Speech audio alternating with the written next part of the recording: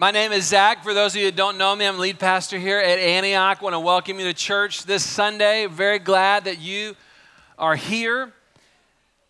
I want to ask you a question or bring something to mind for you, a memory, a remembrance. I want you to think about your first job.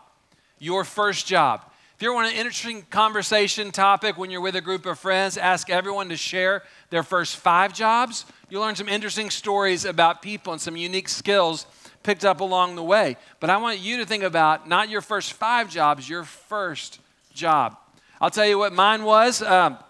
First time I was doing something, not working for my mom or my dad, I got assigned or I got an internship at my dad's place where he worked, working for another guy. They had like a high school summer intern program. And so somehow I got signed up for it. I was probably 16, 17. I was very excited about this kind of first real world work experience. The only challenge was I think that the guy that I was assigned to be his intern didn't really want an intern. I didn't really want a high school student that he was in charge of for about 20 hours a week. I don't think he was interested in the deal. And so I would often show up to his office, and he was intentional about arriving there before I got there, opening the door, and then going off and doing whatever he was going to do. And so I would arrive at the time I was supposed to arrive, and I would need to sit in his office and wait for him until he came back from doing whatever he was going to do. And this was the days before you had the iPhone that you could look at. And so I'm just sitting there, and he had a computer in his office. And I was like, well, maybe if I can get into that, I can play solitaire or I can play Minesweeper or whatever it may have been, except it was locked. And so the only thing that it would show was the screensaver with a bouncing ball. Y'all remember the bouncing ball screensaver? And so I would sit there and I would try to look away. You know, I just try not to look at it. And then my eyes would just go back to it over and over and over again, trying to watch and see where's the ball going to bounce this time, even though you know because you've already watched it so many hours. Then I'd look down at my watch and be really discouraged because only 2 minutes had passed since the last time I looked down at my watch. That was a very long and difficult, boring summer. And I remember I would drive home from work and be like, oh my goodness. I am supposed to go to school so that I can get a job like this and then work 40 or 50 hours a week, 50 weeks a year for the next 40 years of my life. This is what I have to look forward to? Oh my goodness, this was bad news, right? And when I tell that, your first job may not have been like mine was. It may not have been the same thing. But I bet everyone in here has had those feelings at work where you're like, oh my goodness, I'm going to have to do this for the rest of my life. Are you kidding me? Right?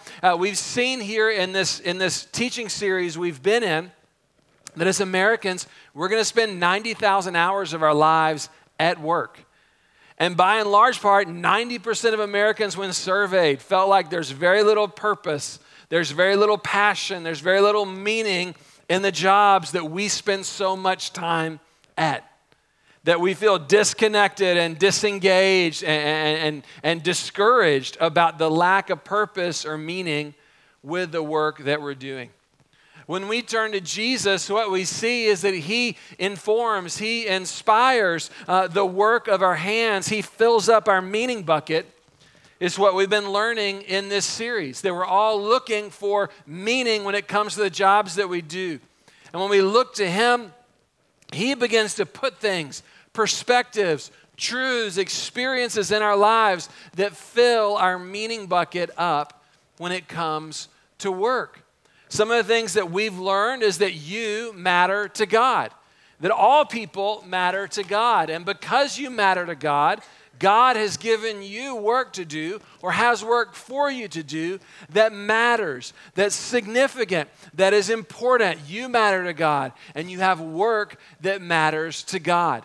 And when we see that, we start to realize that God's the one that wants to fill our meaning bucket up with the jobs that we have. And the first step in that, we learned, is realizing that our gifts and our work and our strengths are not primarily about making us great, but they're primarily about making others great. They're not primarily about me and mine. They're about Him and them.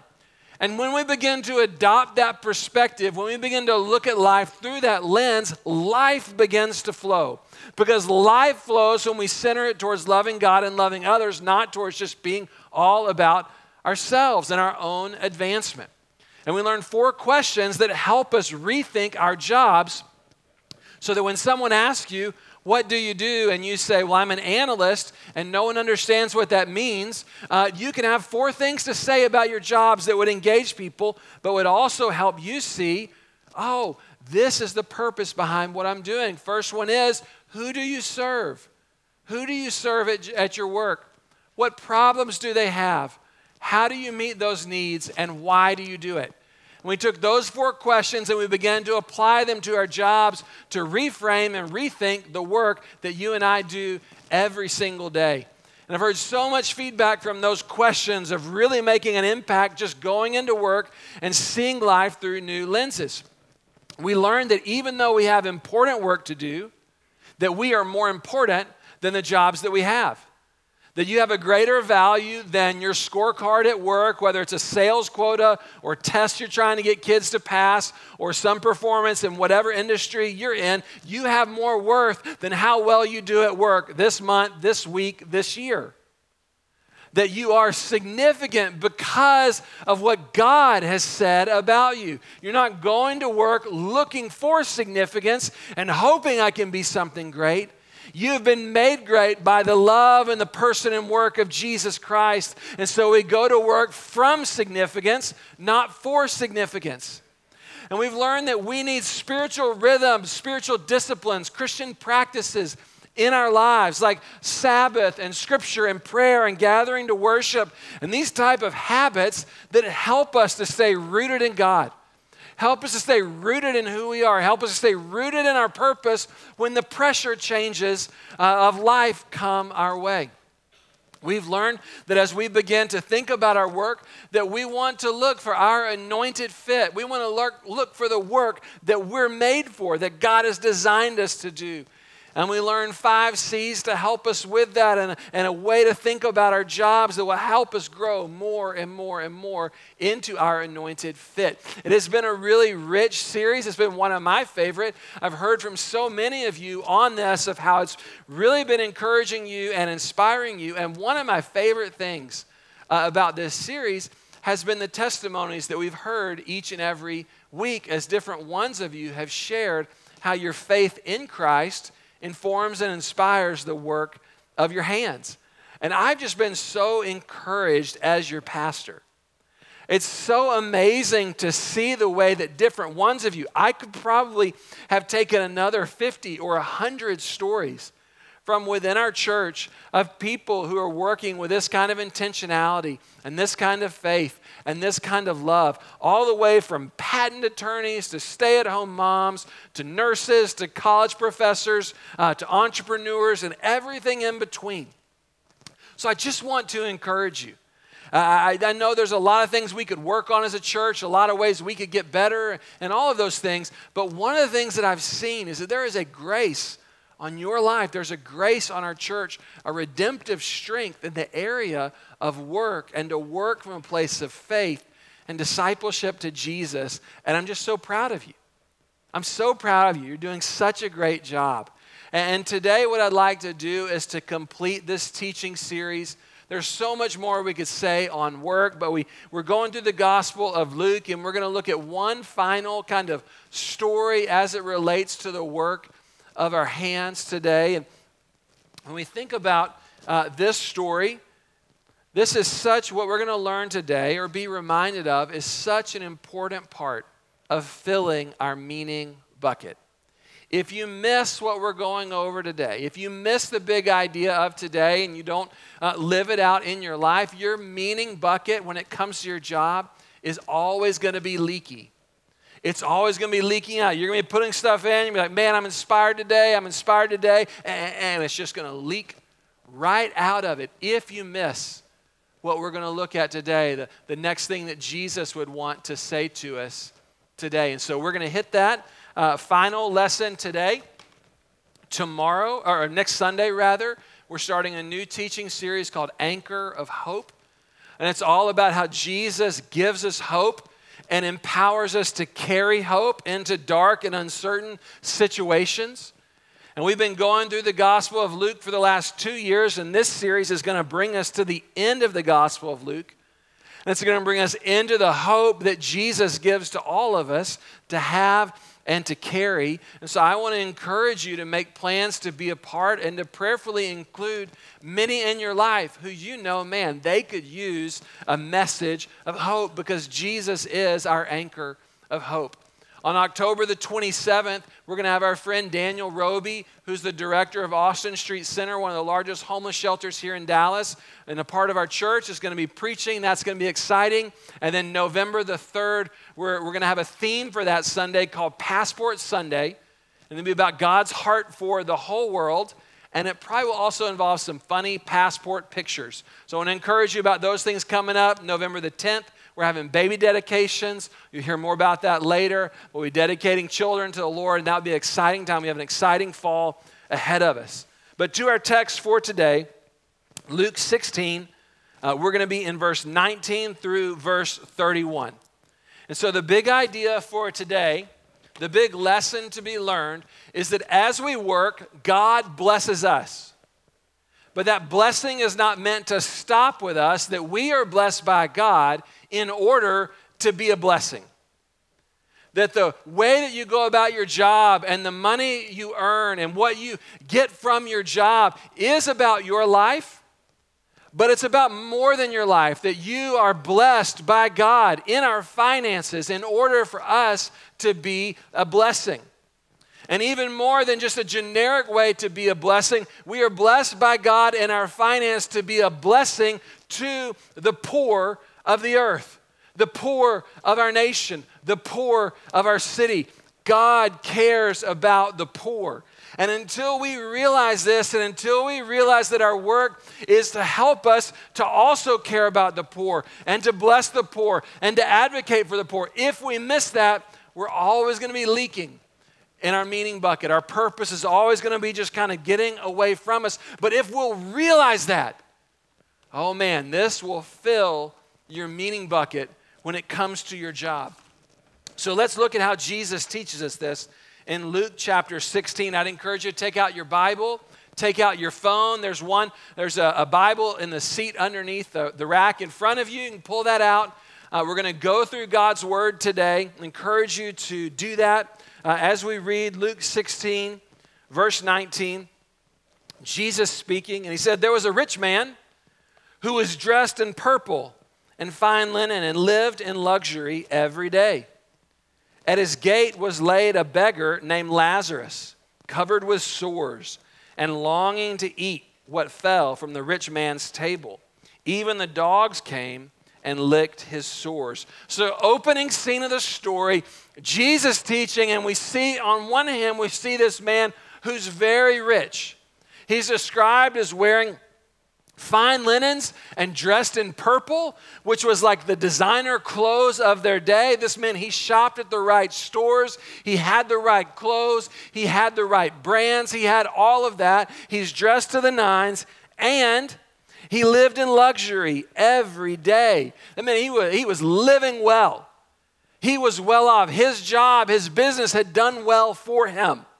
Whether it was a family business, whether it was money he inherited, or it was just a job that he did, man, he had earned a lot of money through his work, and he's living and enjoying the fruits of that. That's the first character. Second character, in verse 20, at his gate was a beggar named Lazarus.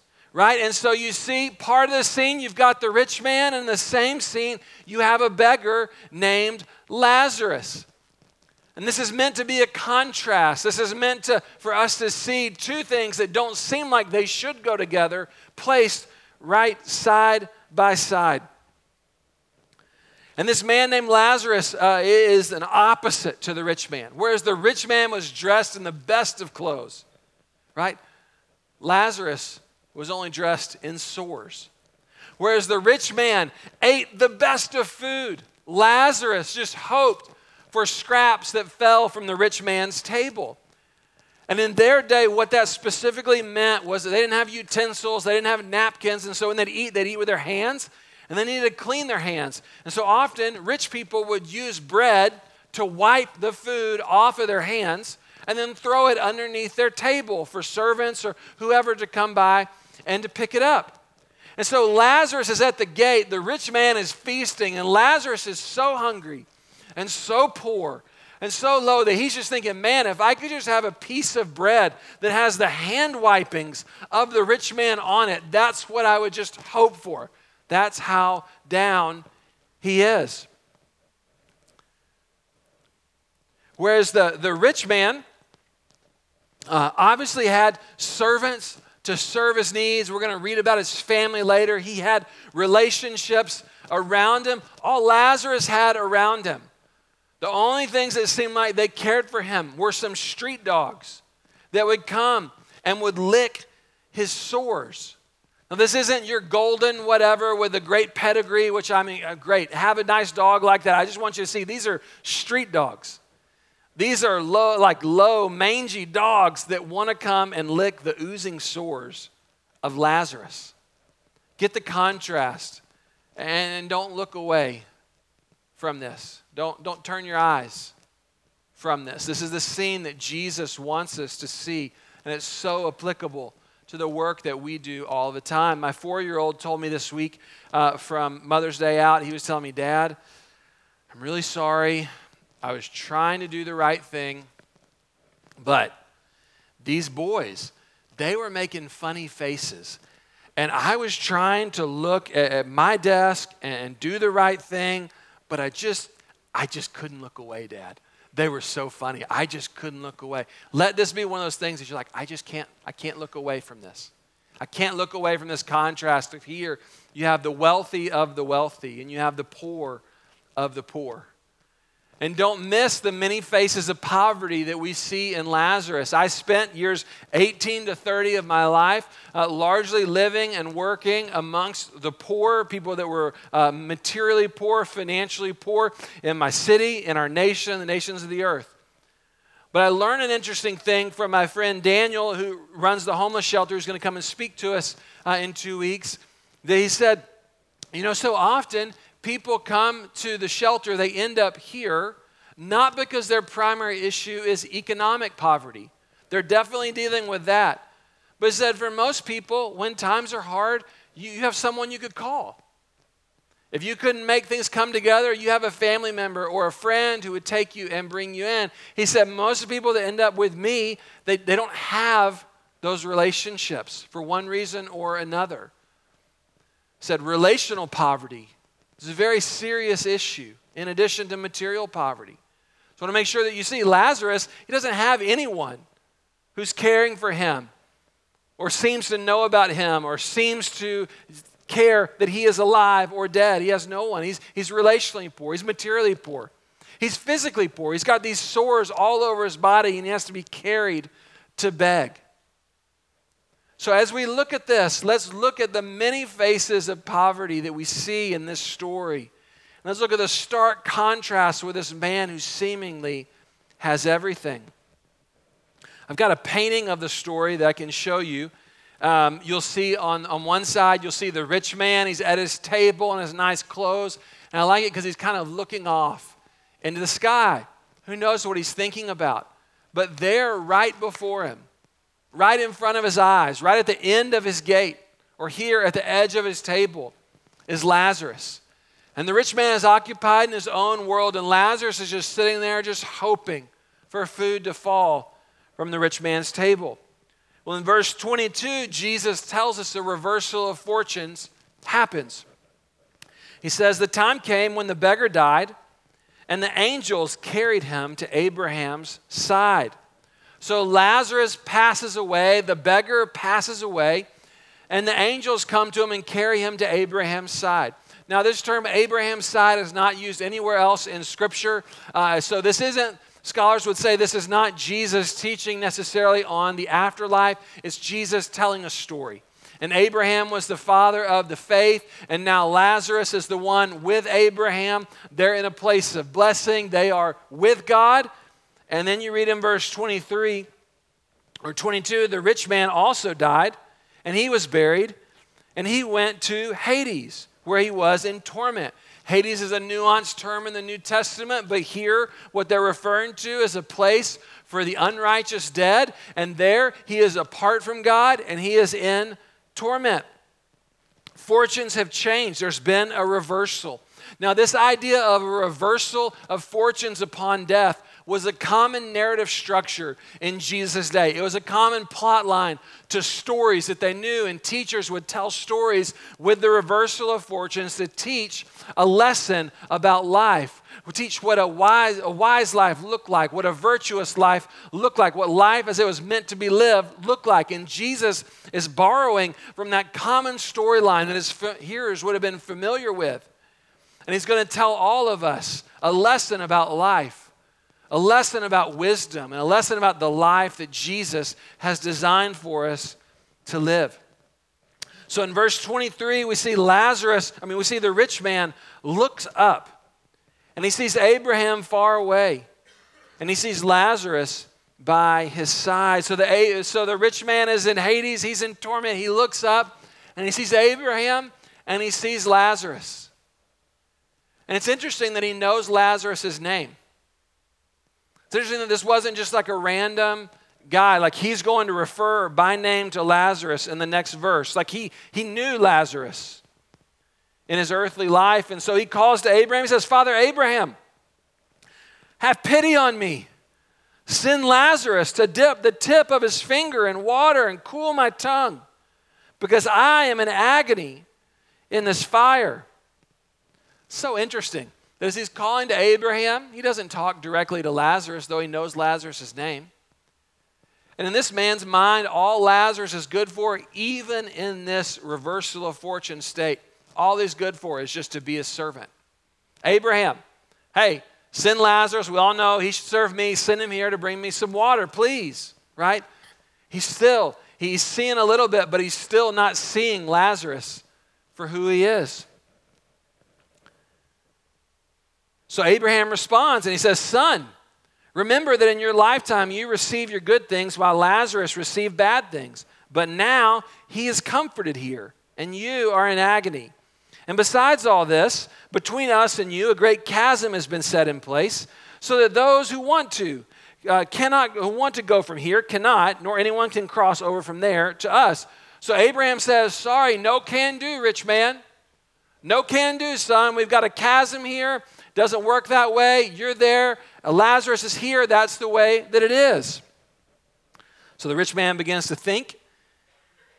And in verse 27, he says, okay, well then I beg you, Father Abraham, send Lazarus. There again, Lazarus just good enough to be a servant. Send Lazarus to my family. For I have 5 brothers. Let him warn them so that they will not also come to this place of torment. And Abraham responds, well, they have Moses and they have the prophets. Let them listen to him. So the rich man realizes he's not getting out of this spot. But he's like, well, maybe I can help my brothers not get caught like I did. If Lazarus will go back from the dead and he'll go to them, then they'll realize the error of us having so much, Lazarus having so little, and us just kind of living our own life and doing our own thing and not caring about people, like not caring about Lazarus. And he's saying, could Lazarus go to them? And when Abraham responds, they have Moses and the prophets, let them listen to him. What he's saying is, they have the Hebrew scriptures. They have God's word. They would have been familiar with the story of God. And this value for the poor, this care that God has, concern that God has, eye that God has for the poor of the earth is not isolated to one story here, but is a theme that runs throughout Scripture. From Old Testament to New, this is one of the major themes of the Scripture. And I want to read you some passages from various parts of the Bible about God's heart for the poor.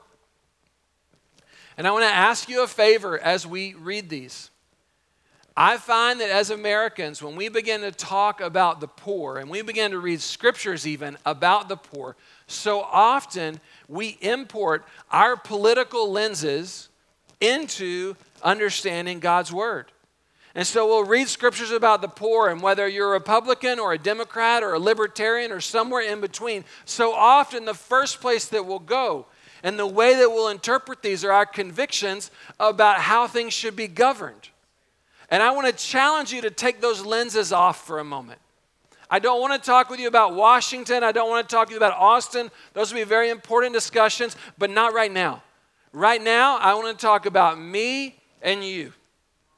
And I want us to open our hearts to what God cares about.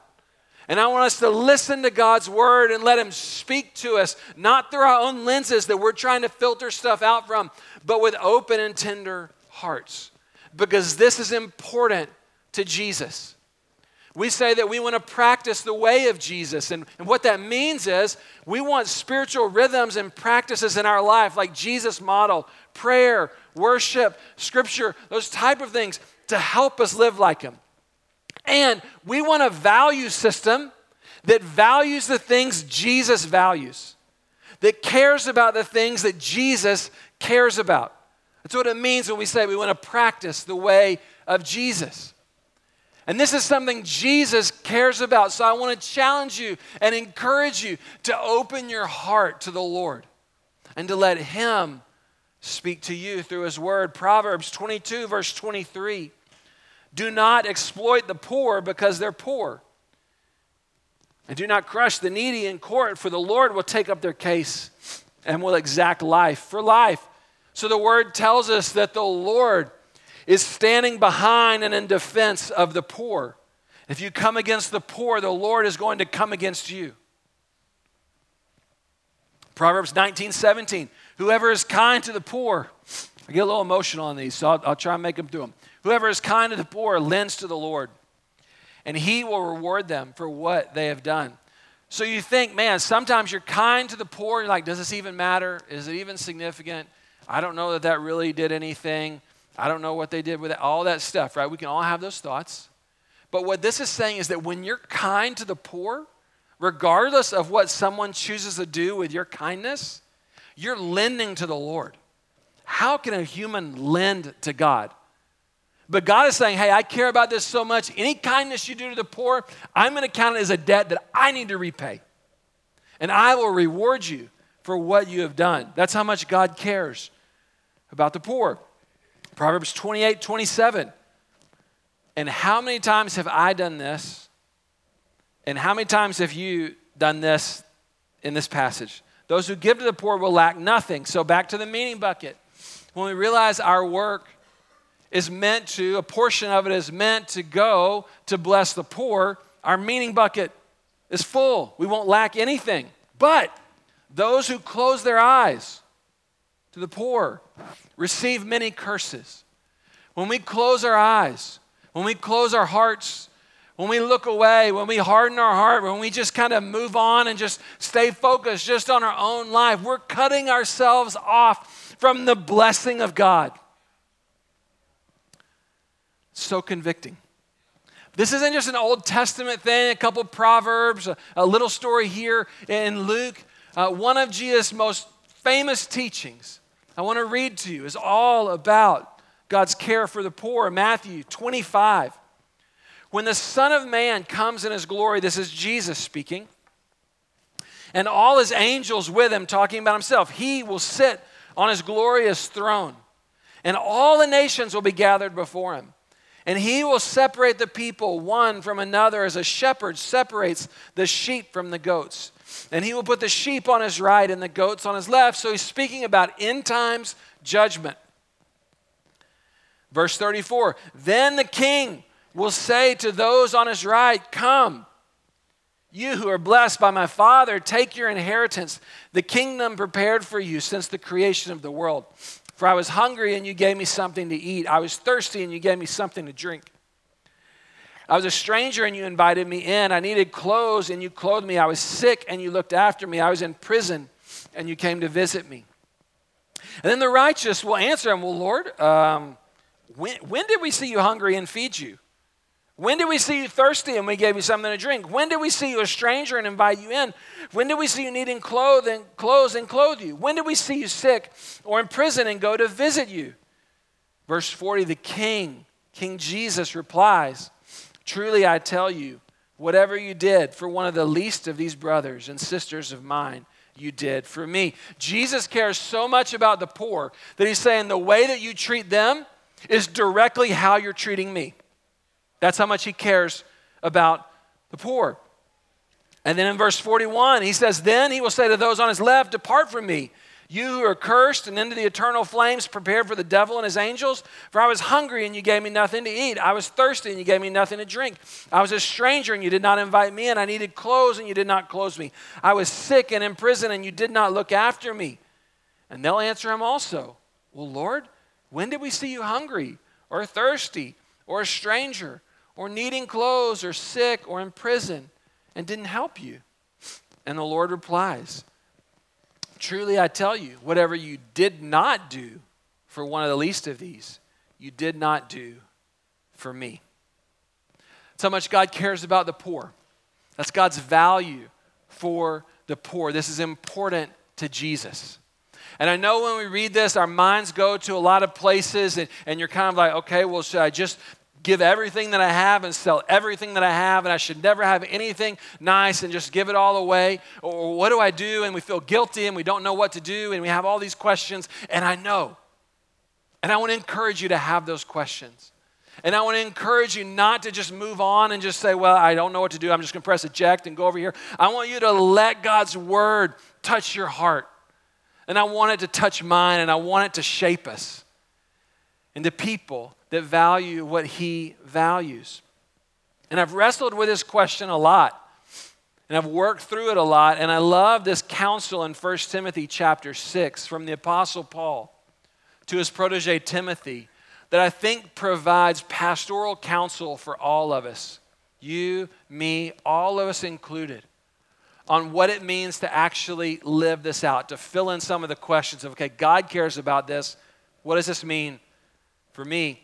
1 Timothy 6:17 verse through 19. Command those who are rich in this present world not to be arrogant, nor to put their hope in wealth, which is so uncertain, but to put their hope in God, who richly provides us with everything for our enjoyment. So what he's saying is, Timothy, I want you to command your church. I want you to tell them, you who are rich in this life, don't put your hope in uncertain riches. And I realize when we read this, we're like, well, I'm not rich, because we live in a city where there's the rich of the rich. But factually, if you have a household income of more than $33,000, you're in the top 1% of the planet. Like, let that sink in for just a moment. Top 1% of the planet if you have a household income of more than $33,000. So there are so many people in so many places that would look at you, even if you feel strapped for cash, they would look at you and be like, man, you are filthy rich. Wow. And maybe you don't make $33,000. I bet all of us, though, have blessings in our lives that Paul is wanting us to see, that we're not to put our hope in material blessings, but we're to put our hope in God. Because, look at this, God richly provides us with everything for our enjoyment. So what this means, you can enjoy from the fruit of your labor, from what you've earned through your jobs. You can enjoy that iPhone 11 with the 3 cameras. You can enjoy the upgraded coffee at wherever you like to get coffee. Go on a vacation. Enjoy life. This is not an asceticism message of like, we just can't have anything. No, God provides everything for our enjoyment. So enjoy life and enjoy the good things that your work and the finances that you make from your job brings. But don't let it stop with you. Don't let it be only about you. It says, command them to do good, to be rich in good deeds, and to be generous and willing to share. So it's saying, enjoy life and realize that some of the money that you're earning from your job, part of your meaning, That's not just for you always just to get the next upgrade. Get some upgrades, go for it. But remember, some of that money is for you to be a blessing to other people, that God blesses you in order to make you a blessing. And particularly a blessing to the poor. And he said that if we'll do this, that we will lay up treasure for ourselves as a firm foundation for the coming age, that we may take hold of the life that is truly life. That when we begin to see life in this way, when we begin to practice this, when we begin to do this, right, we begin to lay hold of life as it's truly meant to be lived. Like if you want to live your best life, if you're one, man, I want to suck the marrow out of life, get a hold of this, that you've been blessed in order to be a blessing. So then the rich man responds. He says, "No, Father Abraham, if someone from the dead would go to them, they would repent." So it says, yeah, I know Moses, the prophets, I know the Bible says that, but I know, my brothers, if somebody came back from the dead, like if Lazarus went back to them and said, hey, guys, this is going to be on the final exam. Your brother failed. He sent me to tell you, get your grades up or whatever, study this. He said if that would happen, they would be okay. They wouldn't end up where I am. They'd realize that the blessings that they have are to be a blessing to others. Now, this is the scary part. Verse 31, Abraham said, if they do not listen to Moses and the prophets, they will not be convinced even if someone rises from the dead. So what's Abraham saying? He's saying what they don't need is new information. They don't need, this is what's going to be there. Okay, I can make. It's not like they have a lack of information. They wouldn't be convinced if someone went back and told them, hey, this is really going to be there. That's not their main problem. They don't need new information. They need a new heart. It's not lack of knowing. It's lack of caring that he's driving at, that he's drilling at. They need a new heart. And I want to know, do you have the new heart that this is referring to? Or would we, in the end, look at ourselves and say, you know what, honestly, I have been hard of heart. And this is so important right here. Focus in with me for just a moment. Because lots of religions teach, do good things for the poor. And I think there's value in that. But they teach it in such a way where it's like, do good things for the poor, and then you'll earn kind of some sort of righteous status before God.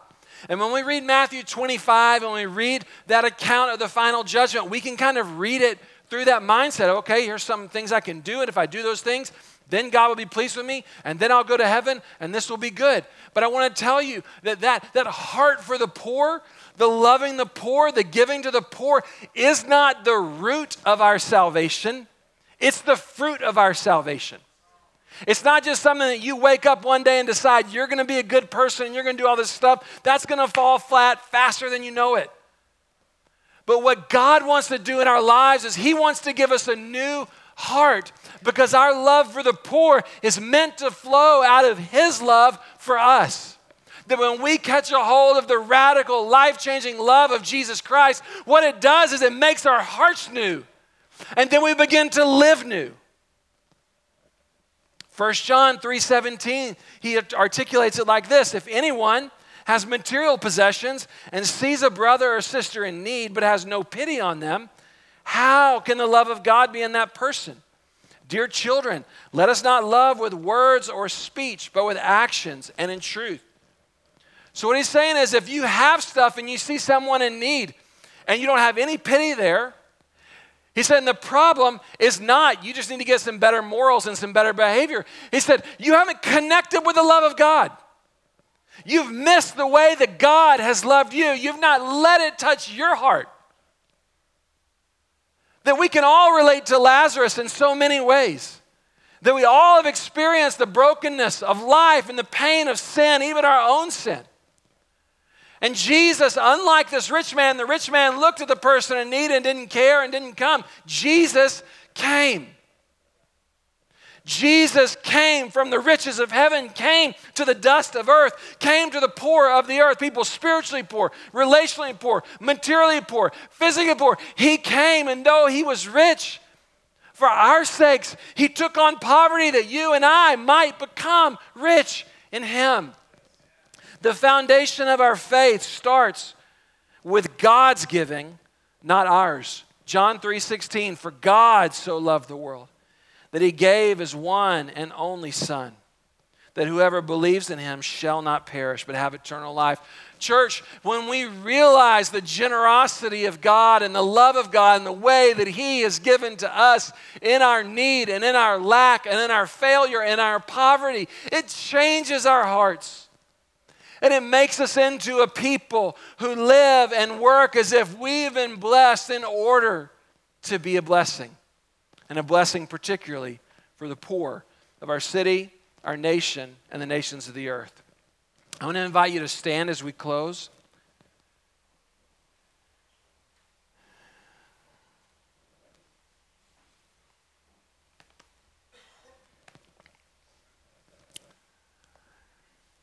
I'm going to give you an opportunity here in just a moment. You might be hearing this message and hearing this talk, and as we look through the scriptures, you're like, I don't know that I have that new heart. I don't know that I've ever made Jesus Lord. Like I maybe have had him as the co-pilot.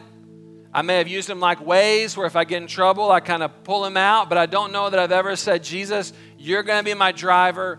I'm going to follow you. You're going to be my king, not my kind of confidant, but you're going to be my leader.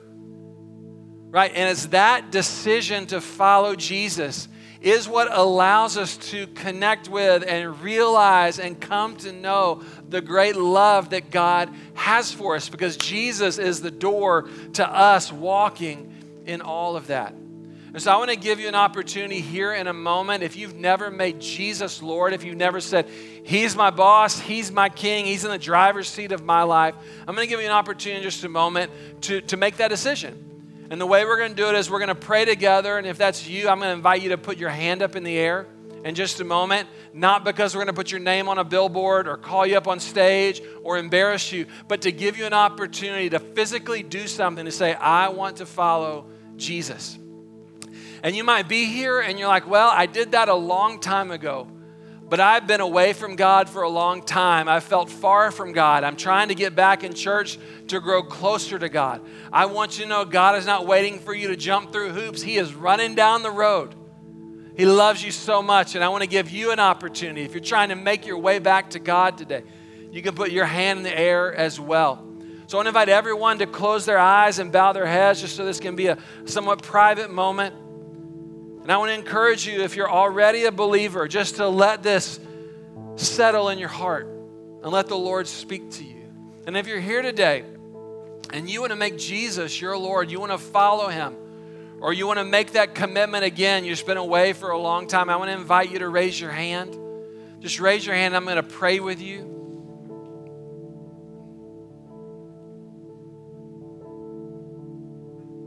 Praise God.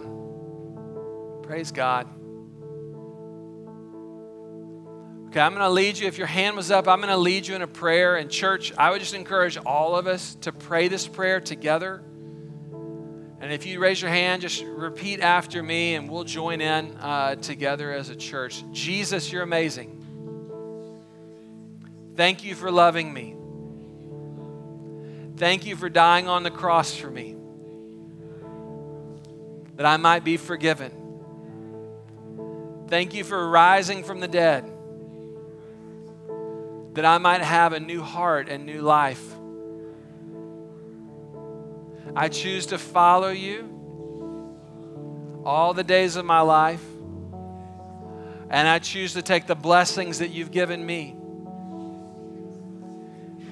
in order to be a blessing to others. In Jesus' name, amen.